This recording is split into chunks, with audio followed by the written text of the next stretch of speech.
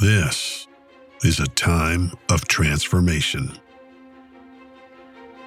As old ways fall, men are called to rise, to heal our lives, grow strong, and transcend our limitations. In tribes around the world, drawing on the best of masculinity from all of time, a new day is beginning. This is the Renaissance of men. You are the Renaissance. Welcome to the Oaks and Oaths podcast, where modern man follows his ancestral path up out of ruin and ever higher toward the unconquered sun. My name is Ben. Think back to before you were a pagan or a heathen. What connotation did those words have in your mind, in your consciousness? For a lot of people, when they think of heathen, they think of a barbarian, an uncivilized person who lives by no moral code other than his own self-interest. When you think of pagan, you might think of, someone who dances naked around a fire. And yes, some pagans do, and there's nothing wrong with that. But I think people tend to see, when I say people, I mean those who are not on this path, they tend to see our faith as something primitive and something uncivilized, maybe even something amoral, or in the case of some, even immoral. Now, while that is true to an extent, we do believe in an ancient faith that is primitive in some ways, and naturalistic in some ways, and animistic in some ways. That doesn't mean that we are an immoral people or an unethical people. In fact, if you look back at the cultures of our ancestors, especially of the Vikings, you'll find a society far more moral and supportive of the folks within it than you would find in the medieval Christian societies that would eventually conquer our ancestors. And so today, I want to talk to you about a path of practical values. Unlike a 10 Commandments that you're supposed to follow as though it's divine law, these values build and add on to each other, one after another, to ensure that the pagan or heathen man, or even woman, who I know there are women that listen to this podcast as well, are in these values, I believe, actually, though geared toward men, are universally applicable to anybody.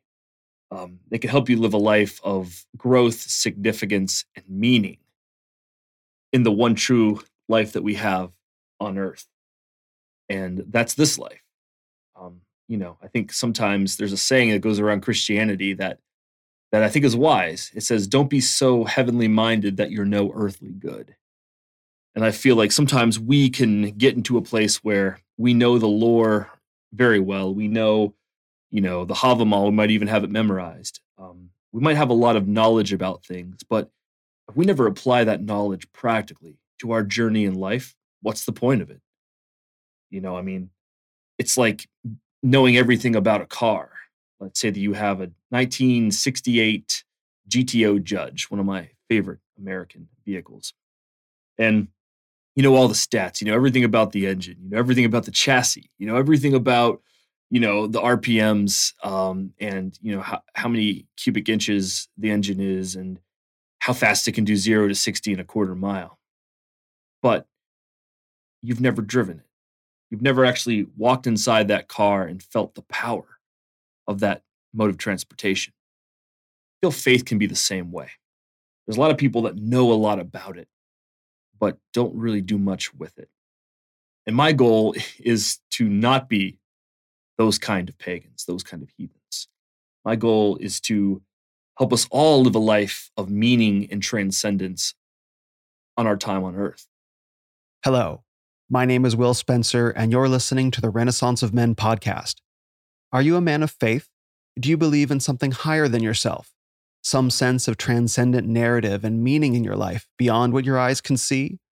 Prior to 2020, I think many men would have answered that question with, yeah, I think so, maybe.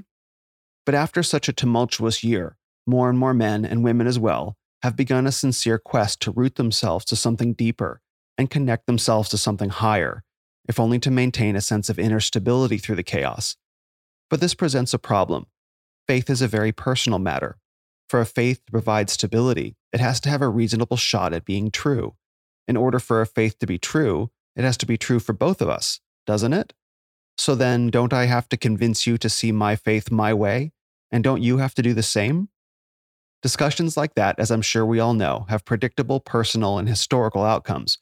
Whether it's a family member, friend, or stranger shouting in your face, or a full-on invasion, it seems that for all the stability faith grants to us internally, collectively it only creates more struggle. But that was then, and this is now. And today, in 2021, I am confident in my belief that men and women of faith need to set aside their differences and often very valid historical grudges and come together in the face of a third thing, an anti-spirit, that is flooding across the globe. It would take too long for me to explain what that thing is, but suffice it to say that other men have sensed it too, and in the past year that sense has driven more and more men into the arms of faith. Perhaps unexpectedly, though, one of men's more popular faiths over the past few years has become Norse and Germanic paganism, the worldview shared by Proto-European tribes before Christian and Roman conquerors moved north into the region. It's a faith and a worldview that roots men to themselves, to the land, and to the cosmic cycles around and within them. I understand the appeal. And one of the foremost voices of this transition is a man named Ben, who runs the popular podcast and Instagram account Oaks and Oaths. He grew up as a Christian, and after finding the faith and faithful around him lacking, he made his own transition to paganism. And of all the voices I've found, his speaks among the most clearly about the worldview, and his designs communicate with vividness and light. I reached out to Ben several weeks ago in the spirit of all I just said. Many pagans have problems with Christians, and in some sense the feeling is mutual. But frankly, as far as I'm concerned, ain't nobody got time for that no more. With the acceleration of recent political events, it's more vital than ever that men learn to come together. We're well past saving souls. It's time to save lives and nations. So I reached out to Ben in the hopes that a Christian and pagan man can come together, discover what unites us, and begin weaving a bridge across the great chasm we all face. I think that we succeeded. Over our chat, we discussed self-actualization, aesthetics, and masculinity, the reasons to reject consumerism, the pagan notion of frith and how it plays into the larger functional worldview of paganism, how hierarchy gives men a goal to strive for, a ladder to climb, and something to aspire towards, and how a trip to Peru and an experience with psychedelics led Ben to discover paganism in the first place. Due to time constraints, this is a shorter conversation than most of my podcasts have been lately, but we both think it's just the first conversation of many. So it gives me great pleasure to introduce the next guest on the Renaissance of Men podcast, the host of Oaks and Oaths, Ben Howes. Ben, thanks so much for coming on the podcast today. It's an honor to be here. I love your content. As a designer, I love the aesthetic of your content. And I think you're doing a lot of cool stuff with your interviews and with your vision. So thank you so much for having a dirty heathen like me on. I love it. That's the whole point, is we've got this sort of refined Western classical kind of vibe, and we've got the heathen vibe, and we're just going to hang out and have a glass of wine, have a glass of mead, and we'll chop it up. Love it, man. Maybe we can both share a steak. That's something we can both agree on. Oh, that's right. Steak is the universal. As long as it's rare to medium rare, I'm good. So. Oh yeah, we're still civilized men. Exactly. I'm sure there are some raw steak guys that are listening to this. Like, I'm turning off this podcast. This is unacceptable. Exactly. We're just like gatekeeping from the beginning there with steak talk. So exactly. just killing it right out of the gate. Oh man, that's funny. Well, the feeling is mutual because I really love your Oaks and Oaths aesthetic. I think you've done just an amazing job. And I know that you're a graphic designer by trade, and I used to work in marketing in a previous life. And so I have a lot of respect for the amount of skill and effort that goes into producing content like yours. The refinement is just exceptional, and you do a great job with combining these quote posts with the rune posts. And now I've seen you've been working on those archetype posts, and it all just flows so well together. So your skill really, really shines through. Oh, well, thank you. I think that, when you look back at the foundation of art before it was bastardized by commerce to some degree, art was transcendent in nature. I mean, you come from a Christian tradition. So just think about Orthodox icons to like the Sistine Chapel, and you think about like Islamic art or Hindu art, even back to cave paintings, petroglyphs. Art was always meant to accompany some sort of higher thought, to bring about and to illustrate some higher understanding, and disseminate it to people that might not be as in touch with that realm as maybe say someone who held the brush in the cave was. And so I enjoy my job. I work for myself. I have my own business. I love doing commercial art, but I get a lot more fulfillment and enjoyment out of doing art that conveys a message that I want to bring into the world. Because when you do art or audio or anything creative, it's really a form of magic. It's taking your vision and manifesting in the world, and hopefully engendering some sort of change. And so, yeah, it's an honor to be able to do what I do. And you reach a lot of people with it. And I think that really shows through when a content creator today really makes a lot of effort to have their, I guess, content communicate something higher than just their opinions or their thoughts. They're trying to embody a set of values. And I think that's so central to the whole aesthetics discussion that's being had today, is you have to communicate with more than words. The whole show versus tell, like, don't tell me what you're about. Show me what you're about in terms of your choices, in terms of how you choose to carry yourself, and in terms of how you choose to be in the world. And that, I think a lot of men are really resonating with that more than just talking heads on television or the internet.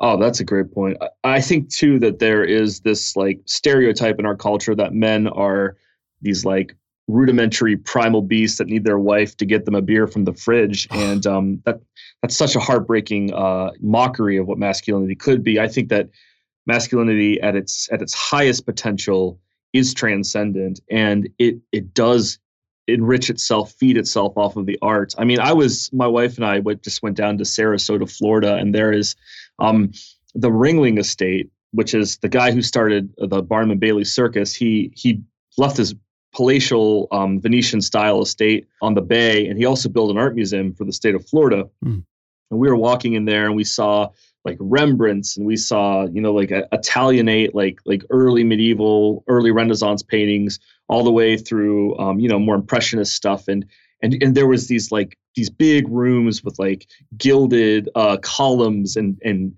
articulately painted ceilings. And there was a sculpture garden outside. And that spoke to me as a man just as much as going into the gym and like hitting a PR on bench or deadlift, because it built that muscle of my spirit. And I was like, this is what we are capable of. And the culture that we live in expects so little of us because they don't want us to be what we can potentially be, because that threatens their status quo. And I think that men who are into aesthetics, whether it's the aesthetics of the body, of art, of writing, of communication, that man, I think, ascends to a higher place spiritually over the course of time than a man who just satisfies himself drinking beer, watching football, and checking out girls at Hooters or whatever. So, I completely agree. I think not all men are necessarily wired that way, although I think they could be, and I think they should be. In the way that as you're articulating this, I feel like men have been punched in the third eye pretty consistently for the past, I don't know, a couple hundred years to kind of beat this higher sight out of them. Because when men do see higher, they see through things. And that's the whole story of that movie They Live, where the guy, I can't remember the wrestler's name, but he puts on those glasses and it allows him to see, that he lives in an occupied world, essentially. Are you familiar with this movie? Mm-hmm. Oh yeah, absolutely. It's very memeable these days. Yeah, exactly. Well, I mean, it's not a coincidence, I'm sure, that they picked a strong fit kind of wrestler guy who is otherwise kind of blinded. And when he gets the opportunity to see, things change very quickly. Man, that's a good point. I think you're right. And I don't know if it's a malicious attempt to do this to men. Maybe in part it is. I just think that a man who truly is self-actualized does not need to buy products to prove his worth. He doesn't need that sports car to win over his secretary because he's happy in his marriage. He doesn't need to have a flash like Rolexes or big estates because he's contented in his inner life. And that kind of man is a danger to essentially the whole system around us, because he doesn't need that system in order to be fulfilled. Yeah, he is spiritually facing is the term that I've been hearing lately, which is so important to have that attitude. I love this term because when I hear the term, oh, he's a spiritual guy or he's a religious guy, I don't particularly like either of those terms because they have connotations now. They're kind of limiting. But when you say someone is spiritually facing, that's a very inspiring way to look at it. Like, no, this is the direction that I'm looking, but it's not everything that I am. And there's almost like this like Roman god Janus approach to that, because I think to be truly spiritually facing, one must look inward at his own spirit, but one must also look outward to the natural world and synthesize both those things together to be able to get a firm understanding of the cosmos and his place in it. I like that too. Mm-hmm. Well, we're sort of transitioning to some of the subjects that I wanted to talk about with you, which is, my initial impulse to reach out, of course, was that I enjoyed what you were producing in terms of your podcast and also your Instagram account, but also because thank you. Also because I think it's time for men of different faiths to come together, men of different faiths who are spiritually facing to come together and begin to have a dialogue about the things that we share in common that transcend our differences. Because I'm Christian and I know that you're pagan and there are other men of different faiths who are listening, and all the faiths of the world up until this point, for the most part, have a lot of beef with each other. And the way that I see it is there's some third thing that's on the planet that's coming for all of us. And unless we figure out as men of different faiths how to communicate and work together and allow men to have their faiths and to respect each other in our faiths, then we're not going to get anywhere. That's the true divide and conquer. So I wanted to reach out to start having that dialogue with you and then talk about the many other things that we share in common. But let's start on faith. If you want to share a bit about your background and how you found your way to heathenry, which is not a term that I had heard before, but you describe it very compellingly. So I'm curious if you wanted to share some of your story with the men who are listening.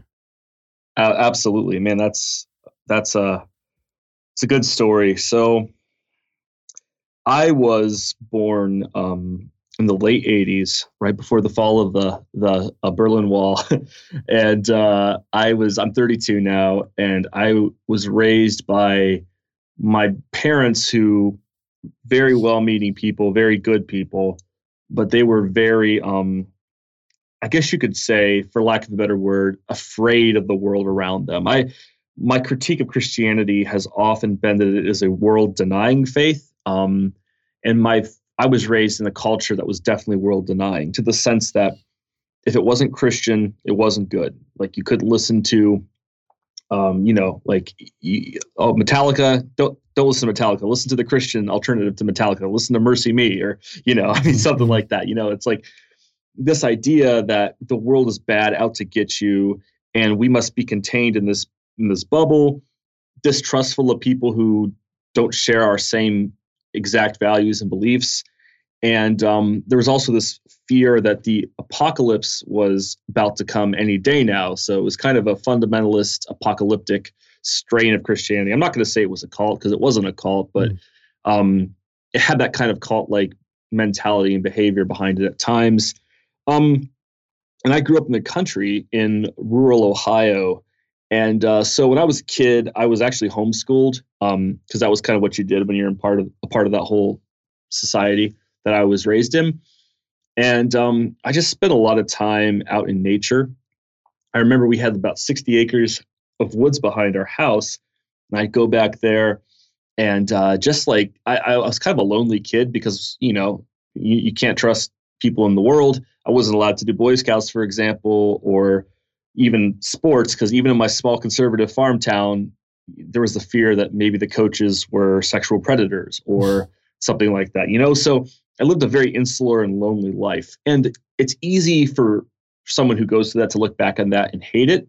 But I've come to realize that experience and working through it has made me the man that I am today. So I'm grateful for that experience. And when I was in nature, I would just kind of contemplate what I heard at church and then what I felt around me. I never felt the presence of God in the church that I was in.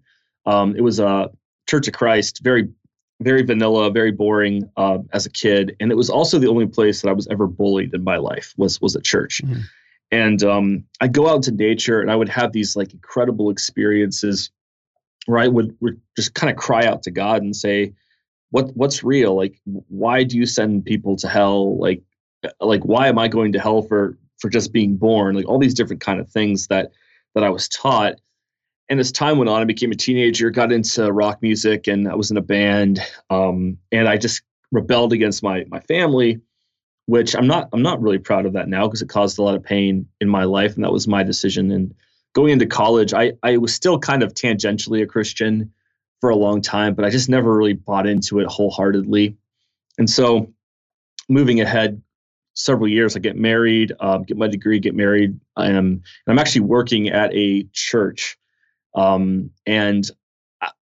it was a Southern Baptist church, one of the largest ones in Central Ohio. And I would just kind of be dismayed because for me, I've always, my dad, to his credit, has been incredibly faithful to my mom. And he, has modeled that kind of relationship so well. But I would see in the church I was working at was in an affluent area. There would be all of these people coming in for marriage counseling and divorces happening. And I would hear all these scandals of a pastor who slept with his secretary or embezzled money at these other Southern Baptist churches, like pretty regularly. And it caused me to become really disillusioned. I'm like, these people are claiming that they have, the monopoly on truth spiritually. And their lives seem just as broken as anyone else's life, if not even more so in some cases, because they spiritualize, their problems instead of sometimes dealing with them head on. And so it all came to a head for me when I was in Peru. I went to Peru on a missions trip to Yaquin, which is up in the Andes Mountains. And I was up there and they had an absolutely beautiful culture. It was a synthesis of Catholicism, which had been, the Spanish had introduced that and essentially forced them to convert 500 years ago. But they also held on to a lot of their pagan beliefs from prior to Catholicism. And it showed up in superstition, old wives' tales, even in their art. They did the rugs that they would weave. And so I was there and we were just trying so hard to tell these people that paganism isn't the right way. Catholicism isn't the right way. The right way for them to interact with Jesus is Southern Baptist theology. And that had absolutely zero resonance, I think, to people up there who are living on a mountain, who live there their entire lives, farm on the mountain, are in touch with that mountain. And we're trying to, tell them about the four spiritual laws and have them listen to, American worship music. So I grew very disillusioned at that trip. I felt like it's essentially like you have a small town with a vibrant economy, and then a Walmart comes in and essentially says, hey, shop here, we have lower prices. And it drives out all the beauty and the local economic culture from their market. And so I left that trip. That and a couple of other factors too, just the hypocrisy that I saw caused me to really go into a dark place spiritually where I rejected the church. I quit my job and started my own business from there. And this was in 2017. And I spent about a year just kind of depressed and atheistic and very upset by this faith that I put so much time in being what it was, to me at least. And so then it all changed when I started getting into psychedelics to try to find some sort of spiritual truth. Because as an artist, there needs to be something spiritual that fills your cup, or else you're walking around with an empty cup. And I feel like that inspiration just starts to kind of evaporate over time. And so one day I took a couple tabs of acid, was hanging out in my neighborhood in Ohio at the time, and I looked in the sky and I saw the runes in gold in the sky. And in that lethargic way that anybody who's ever tripped can understand. And I also saw some visions of like long ships made of light and this like ancient, like quasi-Vedic, quasi-Norse, quasi-almost Roman kind of culture. And I felt this voice inside of me say that this is where you come from. This is what you need to go back to. I didn't know what that meant. I didn't know anything about Norse mythology because it was evil when I was a kid, of course. So I read Neil Gaiman's Norse mythology, started understanding more about it, and have been walking on this path ever since. And it was definitely a kind of a Saul on the road to Damascus kind of experience in a psychedelic way. But that's how I've arrived where I'm at now. So help me understand a bit about, I don't know a ton about paganism and Norse mythology, I do have some runes that were forged by Tyler McCormick of Weird Core on Etsy. It's amazing stuff. And I have read a bit of Troy Wisehart's Rise, Runes, and Ritual. So I'm familiar with the symbolic language and how it functions as a symbolic language. I've also, other runes do. I've also studied tarot cards, and tarot cards are not a fortune telling tool. They're actually very much like the runes, like a symbolic language. And so I'm familiar with that kind of system. So help me understand a bit about what paganism means to you in practice, or as my friends say, operationalize it for me. Well, let's talk about the runes first. So first of all, historical disclaimer that there really is no direct translation from 900s, 800s to our current time in relation to the runes. The runes do have specific meanings, but over the last 400, 500 years, as they've been rediscovered by Western civilization, they've kind of been imbued with and extrapolated on their root meanings and given, I guess you could say, almost an environment around each rune. If you go through my Instagram account, you'll kind of see the rune, what it means, and kind of my take on what that means in the life of a man. So in terms of divination, though, the mythology says that Odin gave up one of his physical eyes in the well of Mimir, and in exchange, he was given a metaphysical eye. And with that eye, he was able to look in the branches beneath him and see the runes. And he was able to take them up and understand them and develop them and work them in his own life. I see them as almost like the tarot deck, as a source of divination, but also a framework that you can use to structure your life. I feel men work best when we have a form of structure that we can give to our life. I know I do. Spiritually, I think it's that way as well. That's how I approach the runes. We don't know for sure exactly how our ancestors did, but they possibly did it the same way. Maybe they didn't. Regardless, over time, those runes have been given a specific meaning. And I think just hundreds of years of belief in that meaning has created that sort of current spiritually around them. In terms of the faith itself and how it practically works in my life. So it's interesting because I'm sure we'll get into this. Norse mythology is not my end all be all to my spiritual side, but it is pretty much the end all be all to my practical side and how I live my practical life, along with like Stoicism as well, is added into that as well. Heathenry and Norse paganism is an honor society, and we believe that we are our deeds. So keeping our word is crucial. If you say you're going to do something at a certain time, do it. We believe that if you keep your word with yourself, then you'll keep your word with others. When that happens, you build what's called frith. And frith is essentially the bonds of peace and brotherhood amongst other people. So it's kind of funny because this dovetails in our conversation. I wouldn't look at someone's religion as a determiner of their honor. I would look at their actions. Like you were saying, it's not so much what we say, it's what we do that makes people trust us and want to become close to us. So there's that. There's a strong emphasis on self-reliance, on industriousness. There's a strong reliance on marital fidelity and building a family, on standing up for yourself, defending what you believe in.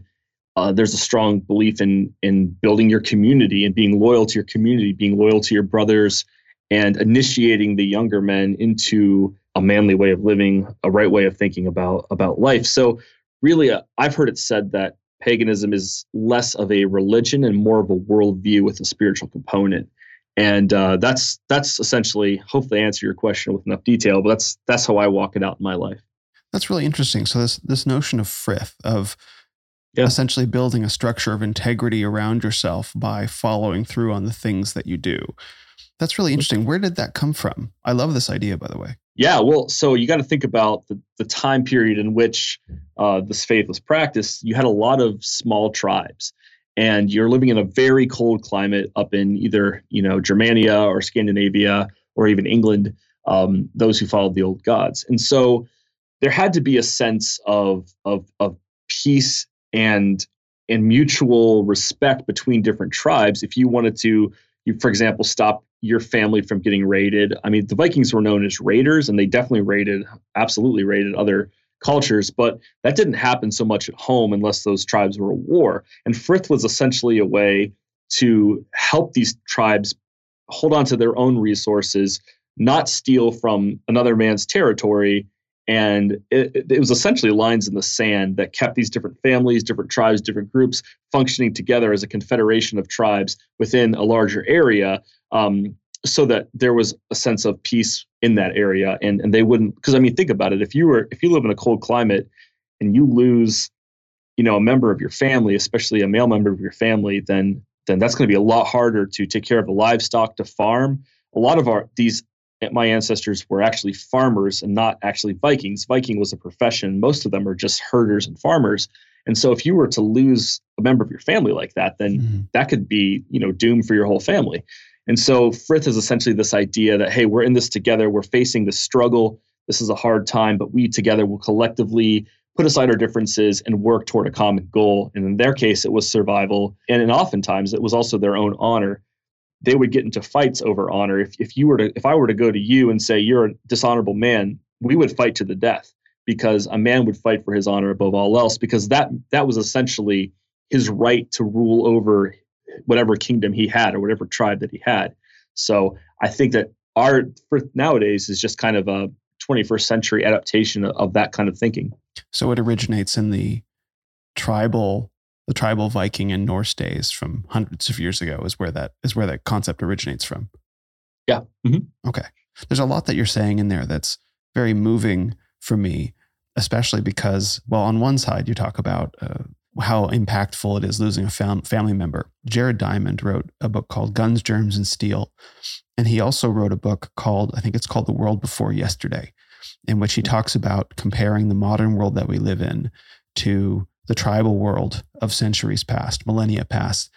And he says, we're used to thinking about war today as being hugely devastating, but the wars between tribes were actually far more devastating, because if you had a small tribe of, say, 100 people that went to war with another tribe of 100 people, maybe 25 of the people in that tribe would be fighting age men between the ages of, say, 16 and 40 or whatever age, pick your age range. Mm-hmm. If 50% of those men died, or even 25% of those men died, you could absolutely devastate the tribe for generations, versus today that if you lose a similar number of men, as enormous a tragedy as it would be, obviously, it doesn't impact nations in quite the same way. And so as you're talking about how important it was for tribes to have honor back then to protect the integrity of the tribe, because the loss of any single member, especially a fighting age male, was so significant to the survival of the tribe, that really resonates. And I think people today have absolutely lost touch with that reality. Yeah, I mean, in my view, there's a big distinction between being a warrior and being a soldier. A warrior fights for himself. He fights for his vision, his people. He's also very spiritually aware too. And he's got wisdom that comes from that spiritual awareness, whereas a soldier is often just an extension of the power of another man's vision, an agent of the state. And that's not to disparage soldiers or operators at all. That's a noble and honorable profession. But I think fundamentally there's a difference. And back in that culture, you're right, you just had a small band of people. So far better to have warriors that were invested in that community than, say, mercenaries that were there for hire to fight. That's a great distinction, because back in the tribal days, there was no such thing as a standing army. If you were a man and you could pick up a plow, you could pick up a spear. And so you are a warrior in the same way that you're a farmer. You don't really, until the dawn of civilization as we understand it today with agriculture, begin to see the formation of standing armies where fighting becomes a profession rather than a necessity or a calling.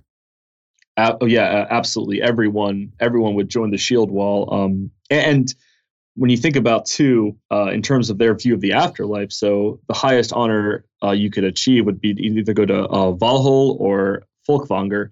And Odin would well, first of all, Freya would select her chosen dead and take them to Folkvanger.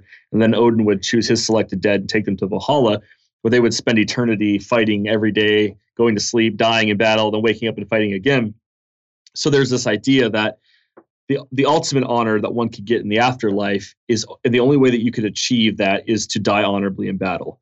And that meant that I think a lot of these folks in this time were absolutely unafraid, and they lost their fear of death. And I believe that that's a parallel to nowadays. And the path of the warrior today is to lose one's fear of death so that one can face whatever happens in front of him. And he has the courage to do what he has to do to make a difference in the short amount of time that we all have on this planet. Mm-hmm. And I think that's the other aspect of what you're talking about that's so important, that's so lacking from our world, but that a lot of men of all ages are becoming very hungry for, which is a sense of honor, of nobility, of courage, of dying in battle or dying in service of something, some higher ideal than yourself, and something even higher perhaps than family. As noble as it would be to die for one's family, there's also a larger sense of family which can extend to your culture or your traditions, or even higher ideals such as beauty and liberty and freedom, to the extent that, I think that we're talking about those words because they have so many other definitions around them.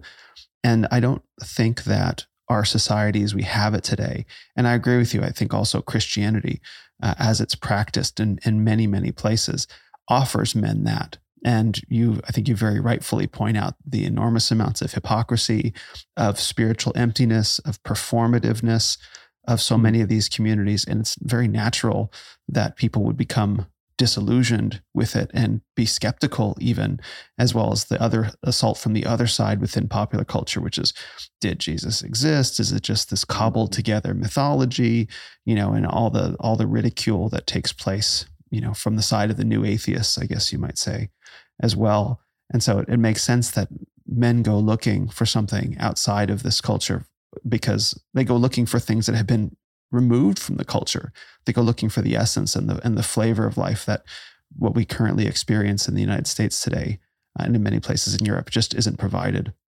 Yeah, definitely. And I think the problem that modern Christianity has, and a lot of actually, like, even paganism has this issue, is that it becomes less about the man's sacrificing himself to become spiritually more advanced and to grow, but it becomes more about enacting some sort of temporary political or cultural win, right? Like I grew up in the church I grew up in, we were like George Bush's election was essentially tied to America's existence. And I'm not going to show my hand politically here, but I'm just saying this arbitrarily. But in paganism, sometimes you see people that say that if we don't, if you're not anti this, anti this, anti this, into this, then you're not a pagan.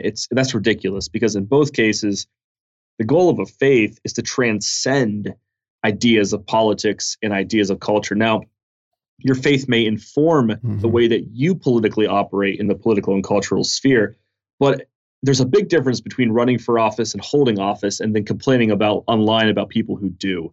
And the man who is spiritually mature and awakened doesn't waste his time with that, because he realizes that he can't change it. And I think that's something, honestly, that is central to a lot of faiths. One thing that Christianity and paganism, for example, have in common is this idea of, we have the All-Father Odin, Christians have God the Father. There's this like paternal father figure cosmologically in this like divine hierarchy that helps us go from being a boy into the ways of men, almost like a mentor in our lives. And I feel like if you are a Christian and that's why you're in it, to essentially, as the Bible says, be imitators of Christ, to reflect the light of your God and help others be able to find that same peace and growth and ascension in their life, then I'm behind that person 100%.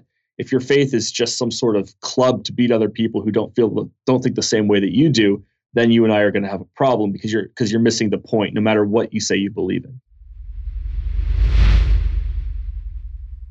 Hi, everyone. I hope you're enjoying my conversation with Ben HOWES of Oaks and Oaths. Just a quick reminder to head over to my brand new website, renofmen.com. That's RENOFMEN, like Renaissance of Men, but shorter, renofmen.com.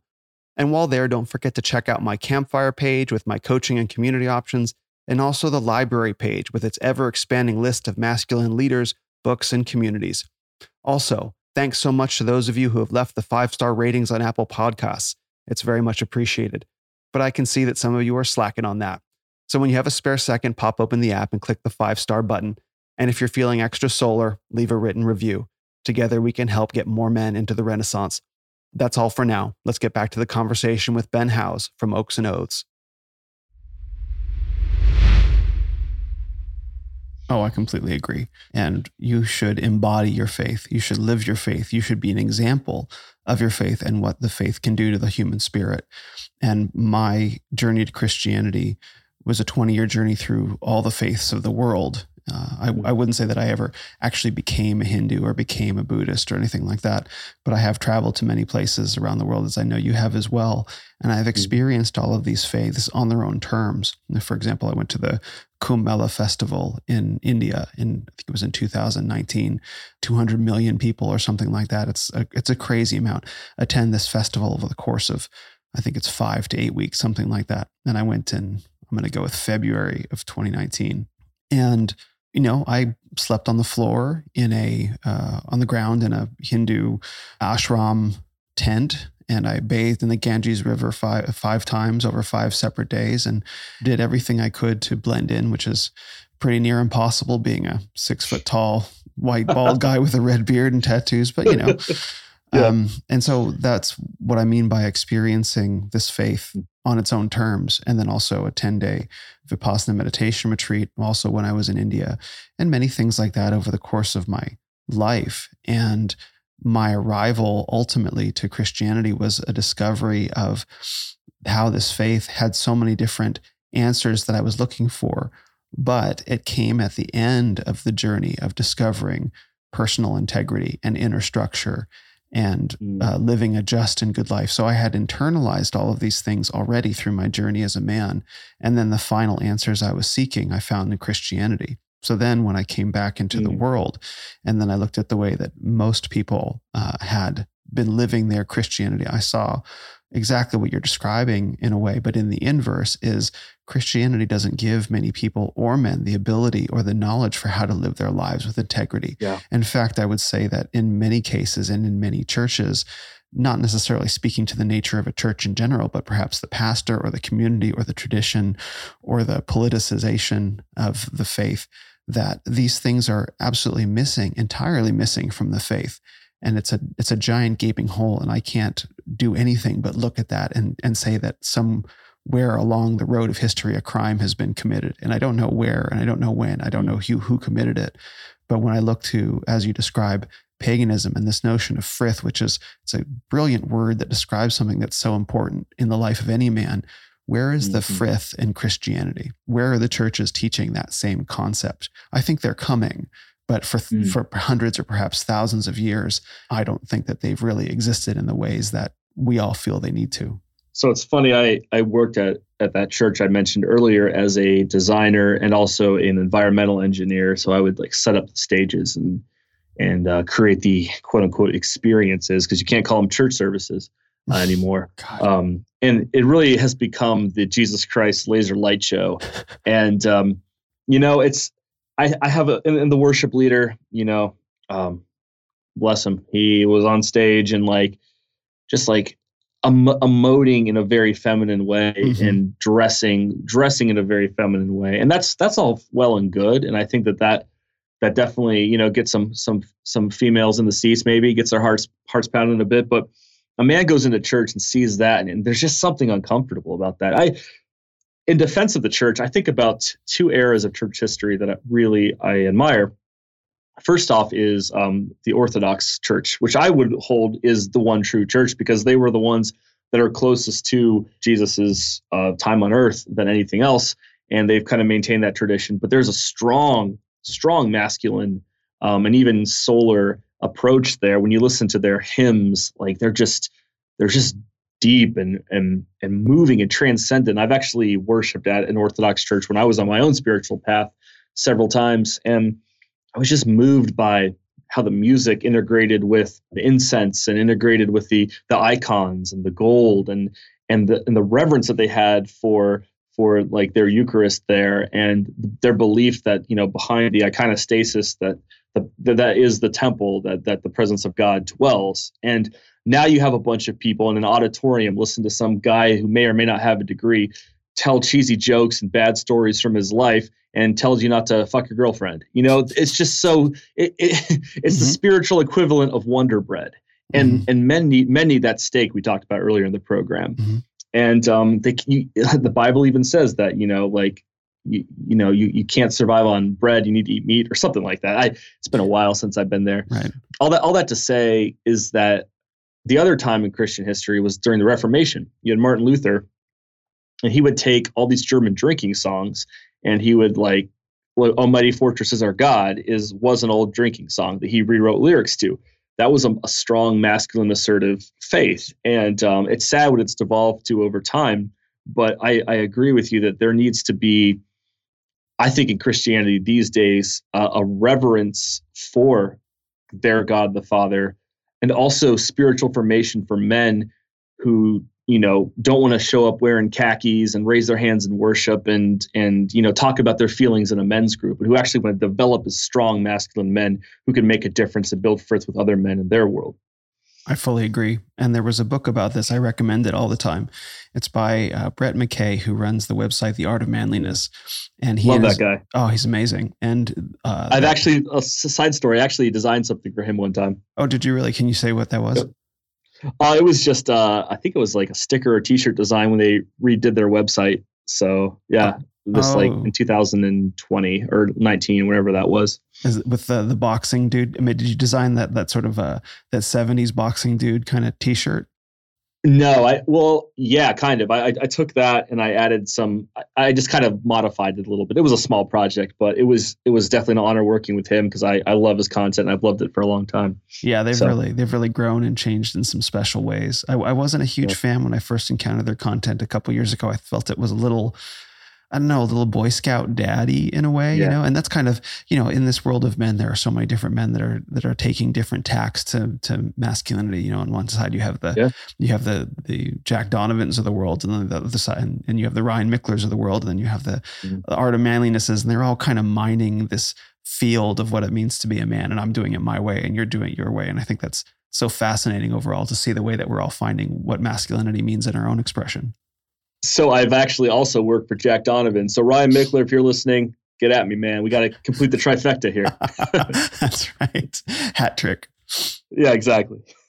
I agree. So this book that Brett McKay wrote, it's called Muscular Christianity. And he talks in this book about the history of Christianity and how it became feminized over time, and how in the early 20th century and late 19th century, there was a movement to make Christianity masculine again.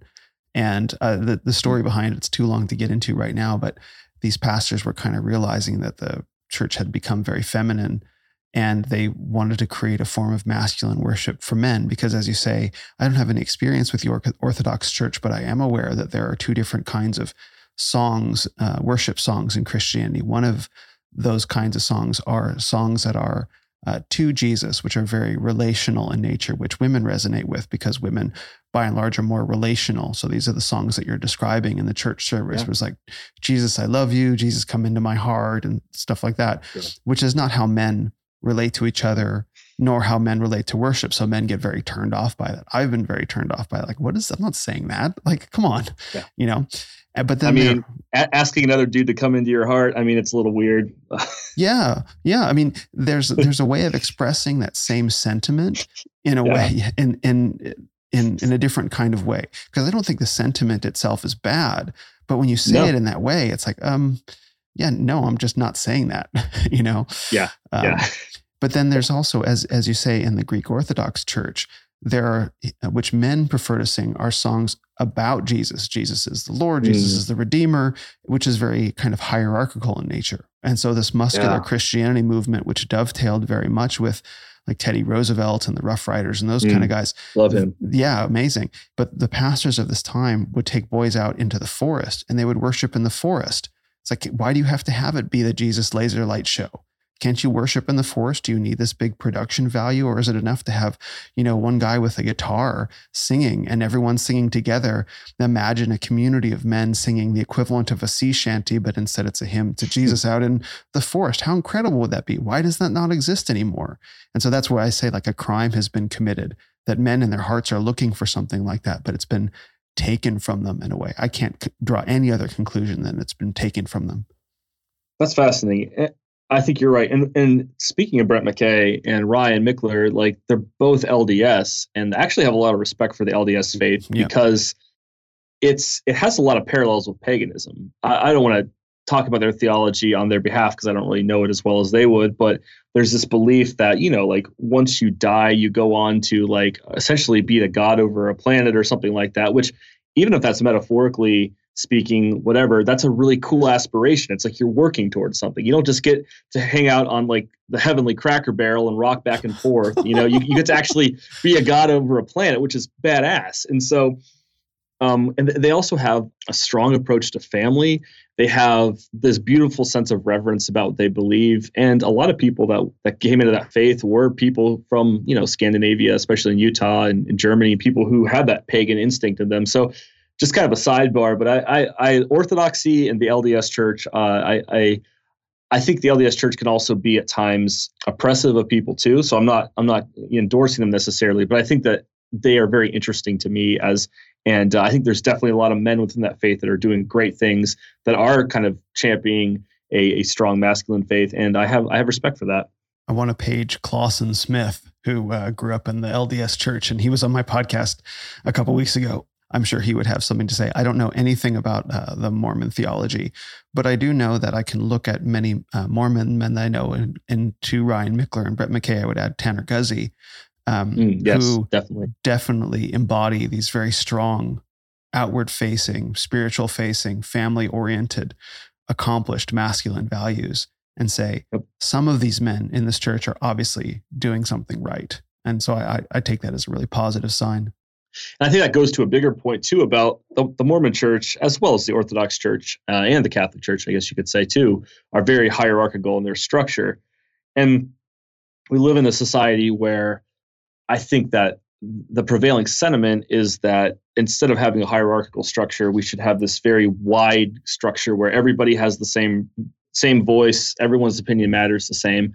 I think that not to be exclusive, like, make an absolute statement, but I think that tends to be a more feminine perspective on the world. And I think that that's a good thing because that in that realm, because, like my wife always knows everything that's going on. Like she can be like talking about our house and how she wants to remodel it. She can be working on a grocery list for me. She can be talking about vacation plans 10 years from now. And I'm just like one thing at a time. Like that's all that I can focus on. And I think that part of the disenfranchisement of men in this era is that we don't have that ladder that we can climb, and not so much in a materialistic, corporatistic way, but in a spiritual way. Mm-hmm. Hierarchy gives us a goal. It gives us something to strive for. Men need to have boundaries in their thinking. They need to have boundaries in what they believe in, and they need to have something to aspire toward in order for them to fully become alive. And I feel like so many men feel like they can't do that these days. And there's a way to do it without, I think the negative aspect is when someone rejects that prevailing culture and becomes destructive, and they become like, say, like an incel, or they blame all their problems on, on the society or a certain group of people. But the answer really to combat this thinking is to work on yourself. It always starts with you. You always have to go inward and become the best man that you can possibly be. That's the only way to ascendance. There's not going to be some group that's going to champion your cause. There's not going to be some product that you can buy to make you better. Only you can make yourself better by going inward. And that's why a spiritual formation or spiritual facing, worldview in the heart of a man is so crucial for him on his journey.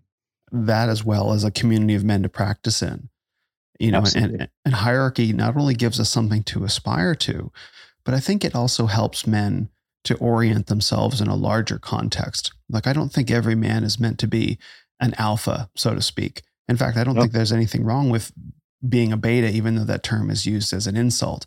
Now, if you're cutting yourself short of your potential, then I think that there's something worthy of some form of criticism there.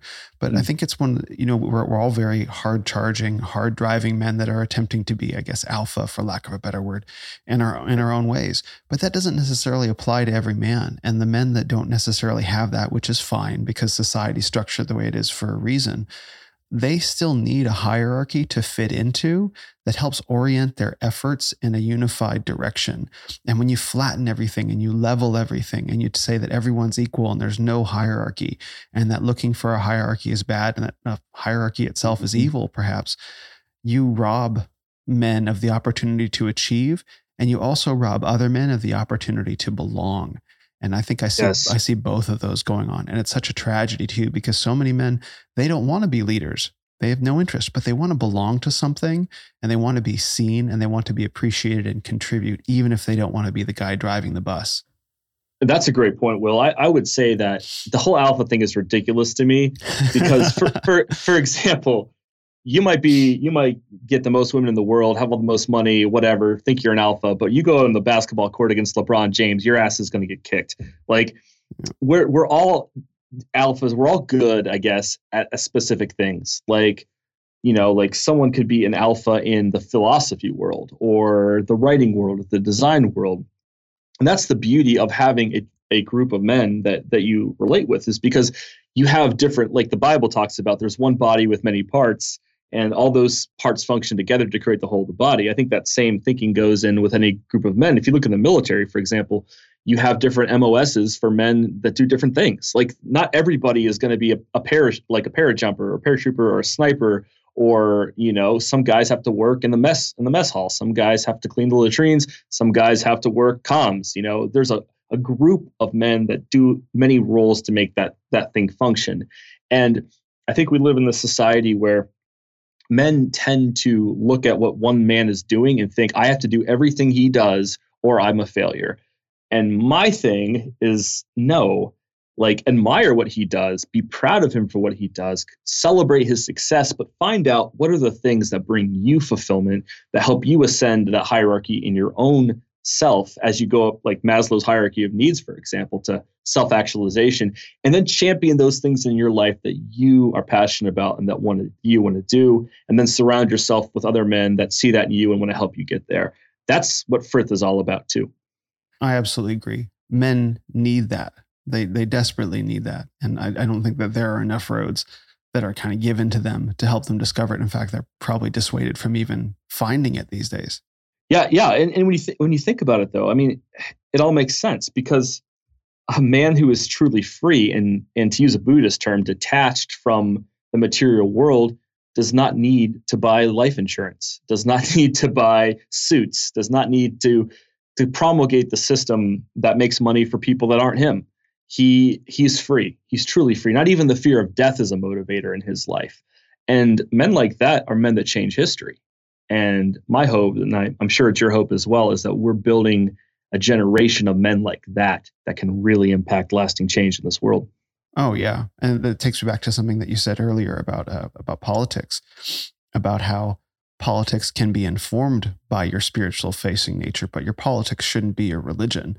If you're truly spiritually facing, if you really are aligned with whatever your faith is, with the deepest essence of what your faith is, to the extent that you've studied it and read about it and meditated on it, and not taken some preacher or pastor or rabbi or imam or whatever, their word for it, and you've deeply investigated the best thinkers that you can find about your own faith and united it with your own life to be truly aligned with the source of your life, politics can flow downstream from that, but so does everything else. And when you're really connected in that way, it's an incredible place of power. And when I say power, this word is a really complicated word. There's two faces of power. There's the form of power that we're used to thinking about, which is like, I am powerful over you or powerful over a situation. But there's this other sense of power, which is like, if you plug in a piece of electronics, it gets powered. And that's what I mean. When you're truly spiritually facing, you feel a sense of power. And I think that's what men are looking for from their faith. But we just have this limited conception of power, like, oh, I'll become powerful. You mean I'll just control these people? It's like, no, you'll feel alive. And that's not, that word even pales in comparison to the feeling. And I think that's what so many men are looking for and truly need. Man, that is so true. Honestly, I wish we could just talk all day, because I'm just getting pumped just by talking to you. And I hope all your listeners are also getting something from this, because I'm feeling it. I'm feeling it. I'm feeling the power, I guess. All right. Here's essentially my thoughts on religion at the end of the day. I feel that every man must be his own priest before his God or his gods, so that he can anoint himself to become his own king over his life. And it goes back to the saying that respect is either earned or demanded. And we live in a world where a lot of people want to demand respect because of their labels that they attach to their name or their lifestyle or their money or whatever it is that, or their politics, whatever. But that's just such a fake and empty, meaningless, worthless kind of worth or power. True respect comes from someone who has gone on the hero's journey in his own life, who has pulled the sword from the stone, who has gone through the dark night of the soul, walked through the valley of the shadow of death, being led by his shepherd, by whatever he believes in, coming out the other side, and then receiving that anointing to become king and to be himself powered by the All-Father, the Father in the sky, this whatever you want to call it, this masculine force that allows all of us to go out into the world and make something of our lives, and has allowed men to do that from the very dawn of time, from the time that we became men. And I really believe that is the end goal of the project. It's to the Christian, might be a distinction between our faith paths, but a lot of Christians will bow down to God. We as pagans, we strive to stand shoulder to shoulder with our gods because we believe that the gods themselves, except for Odin, Vili, and Ve, the three primal gods, were also made from this giant, this Jotnar named Ymir. And essentially our mythology tells us that all living things are descended from the decaying body of this giant, which when you think about the second law of thermodynamics makes sense. We're all a part of this cosmos and we're all, descending from this decaying Big Bang, moment of creation, whatever you want to call it. And so therefore the gods were just really a primal ancestor of us, and their blood runs in our veins and their vision can be in our third eye. It's like there's a synergy between there, but there's a long journey that a man must go on to realize that this is possible. The Bible even talks about be ye imitators of Christ. If you have seen me, you've seen the Father, for I and the Father are one. To be an imitator of Christ, in my eyes, would mean that essentially the same power that rose Christ from the dead also lives within you as well. So I think there's a parallel there in your faith too. I think so.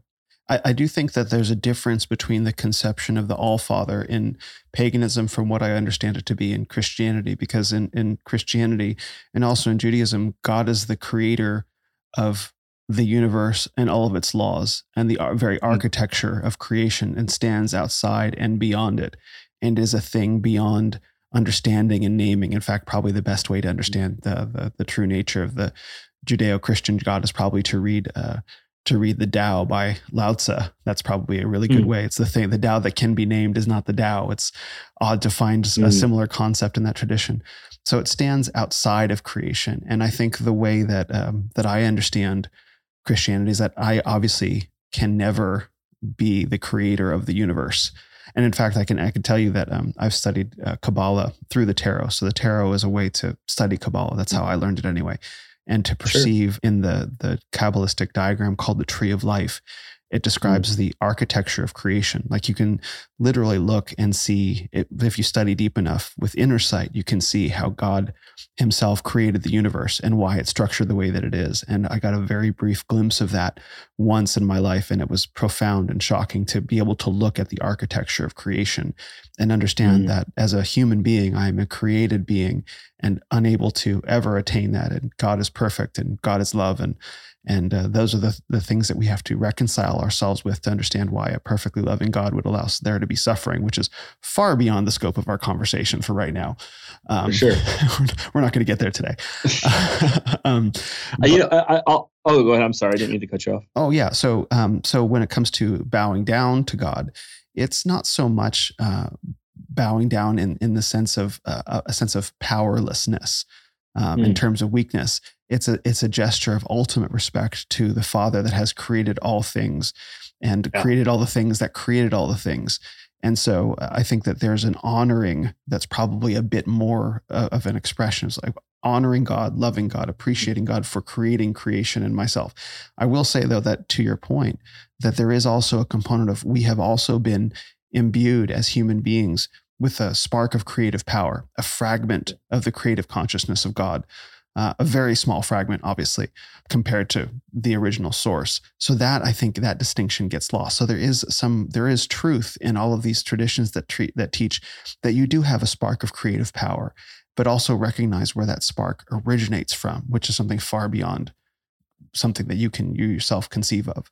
I actually agree with that. So maybe I should unpack what I was saying, because I think maybe it came out the wrong way. I don't believe that we can ascend to be whatever God is necessarily. For sure. So the Orthodox talk about theosis, this process of living a righteous life to essentially, they believe in a demarcation between the energy of God and the essence of God. So they believe that if you live a righteous life and, walk the path excellently, you become more and more filled with the energy of God. That never gives you the essence of God, of what God is. It's almost like if you're a pale, pasty, like Northern European descended guy like me, and you stay out in the sun like I did this weekend too long, you become full of the essence of the sun. And to me, it was a pretty bad sunburn, but I didn't actually become the sun in its physical sense, but I became more like it by absorbing its energy. And you're talking about the Tao. I think there's this idea of, the void in the Tao, or Brahman in Hinduism, where there is this mind behind all minds. And I would argue that we are all a part of that thing, but we do not constitute what that is. And it is greater than us. And even, anyone who's had any experiences with psychedelics will realize that you might think you know everything. You got it all figured out. You might be an advanced physicist or astrophysicist and got everything figured out. You take some acid, eat some shrooms, and everything you thought you knew was completely turned on its head, or do DMT. So there are just things that our minds can never comprehend. And but I do believe at the same time that we can align ourselves like a cup to receive water from the ocean to fill our cup, instead of just putting it under this rusty old pipe and hoping that it fills up with whatever is piped in from the ocean via kind of whatever someone else tells us to believe over time. So hopefully that makes sense. That's kind of where my true thinking behind that is. Oh, it makes perfect sense, because I think what's missing in Christianity and in many religions, and many, I guess I would say, popularized religions, once you start digging to the heart of whatever faith you're in, past the surface level of what you're being told by your local religious leader, once you begin digging past it for yourself, you begin discovering a lot of these truths. And to really have an experience, like I said, of power, not power over, but power within oneself, you begin discovering that where that power originates from and how you can use it to enrich yourself and enrich your life. And that's an experience that I think many men today are really thirsty for and hungry for, and they just don't find it anywhere. And I do think that's intentional, because I think there are too many avenues that are used to siphon off men's energy, whether that be porn or food or television or sports. And these are intentionally designed to siphon off our energy. I think you could make an argument that they all started off as good, or at least neutral forms of entertainment, but now it's very clear that they've become predatory. And so there are men that are feeling that, and there are men that are surrendering to that. And I think we all know examples in our lives, and of course in popular culture, of men who have surrendered to that and attempted to become seemingly virtuous in their surrender. No, this is how I'm supposed to be. It's and then there are other men that are reacting negatively to it and are able to suss out for themselves, something's not right here. But I'm lacking something inside myself, some knowledge, some sense of power that can help me push back against it. And that's what, to me, being spiritually facing means, is you have found a source of power that comes from beyond this material world, and you orient yourself towards it. And that gives you strength to confront and conquer the material world, not just in terms of success in business or in financial terms, which is a part of it as well, but moral terms, especially moral terms. Beautifully said. And I think also that ties into humility, because the man who has that power and uses it for solely his own selfish reasons is eventually made a laughing stock. I think about people who might have taken too many psychedelics, and they start proclaiming, I am God and I have all the truth. And dude, you've learned no lessons. Yeah. I always try to think about that there has to be a humility, that there's always more to learn. A wise man realizes that wisdom is not an end destination. It's not an A-B trajectory. It's a spiral. And you sit with one truth and you go through a season and that truth deepens, and you continue to spiral upward or downward depending on the actions of your life. So yeah, I definitely believe that that power can be attained, but it can also be cut off by a man who wields it in the wrong way. And so I think that's why it's very crucial that we have a sense of, always a sense of learning and observing. I always think about Odin, who wanders around the 9 realms, even though he is, the All-Father, but he's still looking for wisdom. He's always searching. He's speaking with people. He's always learning more.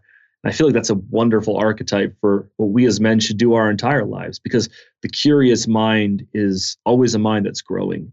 But the rigid mind is a mind that starts to stagnate over time and then kind of becomes less useful as well. You said something that I've been kind of kicking around, an idea, a little soccer ball I've been kicking around to myself. One of the interesting things that's going on right now between men of faith, particularly between Christians and pagans in their own way, is that Christianity has this linear view of history. There was the moment of creation, there was the fall, there was the death and resurrection of Jesus Christ, and then there will be some end point of history, the second coming, and some form of ascension. And that's a very linear narrative. Meanwhile, of course, I read a lot of Jack Donovan stuff. I know we're both working on his new book, Fire in the Dark, which I'm really enjoying. And you all need to go buy that when it's available. It's pretty revolutionary. 1,000%. In fact, there's a lot that it has to teach Christianity as well, even though he doesn't explicitly reference Christianity in the book. I think there's a lot that even Christian men can and should be learning from the book. Certainly I am as well. All men of all faiths can learn from that book. Yeah. Yes, that's true. That is very true.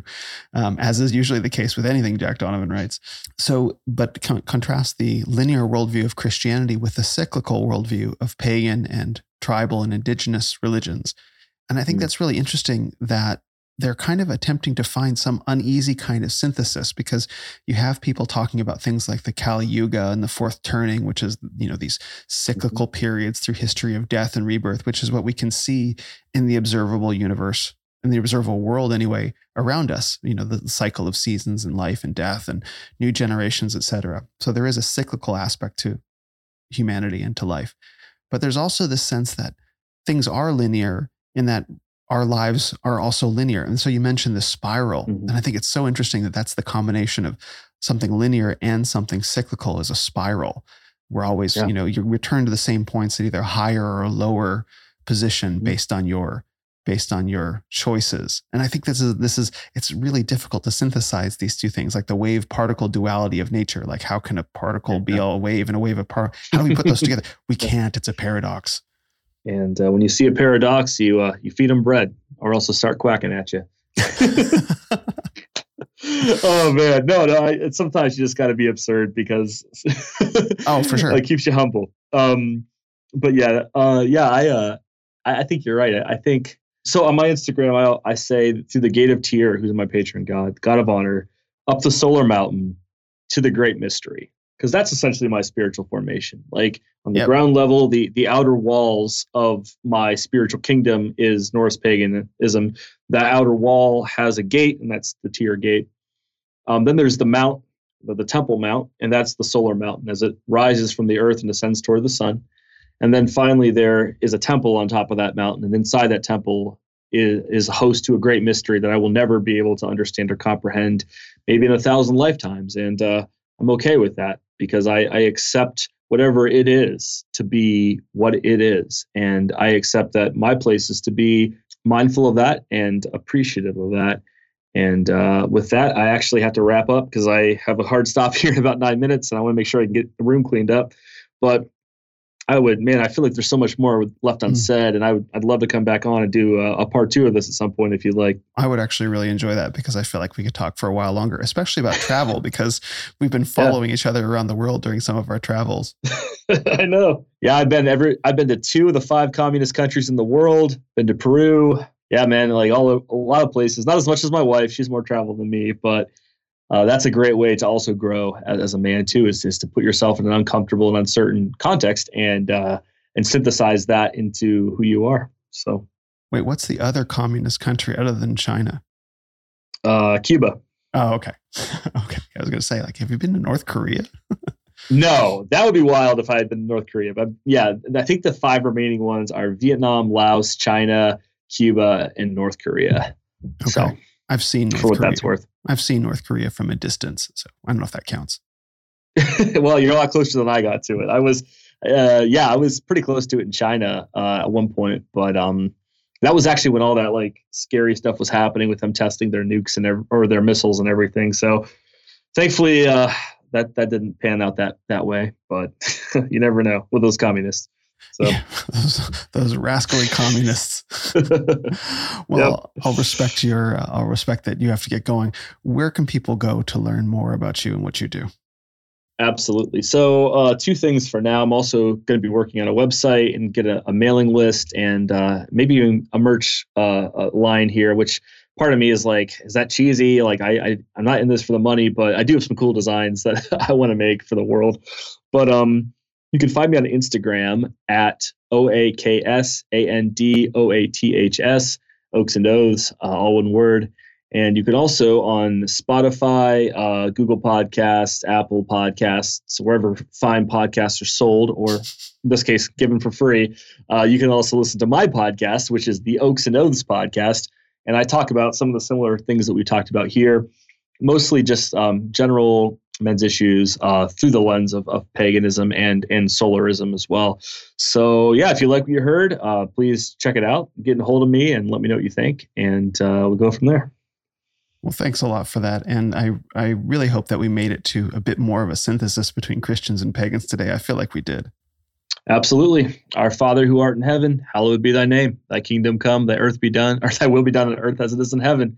Give us this day our daily bread and forgive us our trespasses as we forgive those who trespass against us. For thine is the kingdom, the power, and the glory forever and ever. Amen. Amen. Man, that applies across cultures and across faiths and across time too. So thank you for that. It does. And it's, I don't think about Yahweh or Jesus, but that prayer is a very powerful thing to say for sure. So it really is. Thank you so much. If anything, that can unite us together. So it's been a real honor, Will. Thank you so much for having me on this podcast. And I'm really excited about doing it again.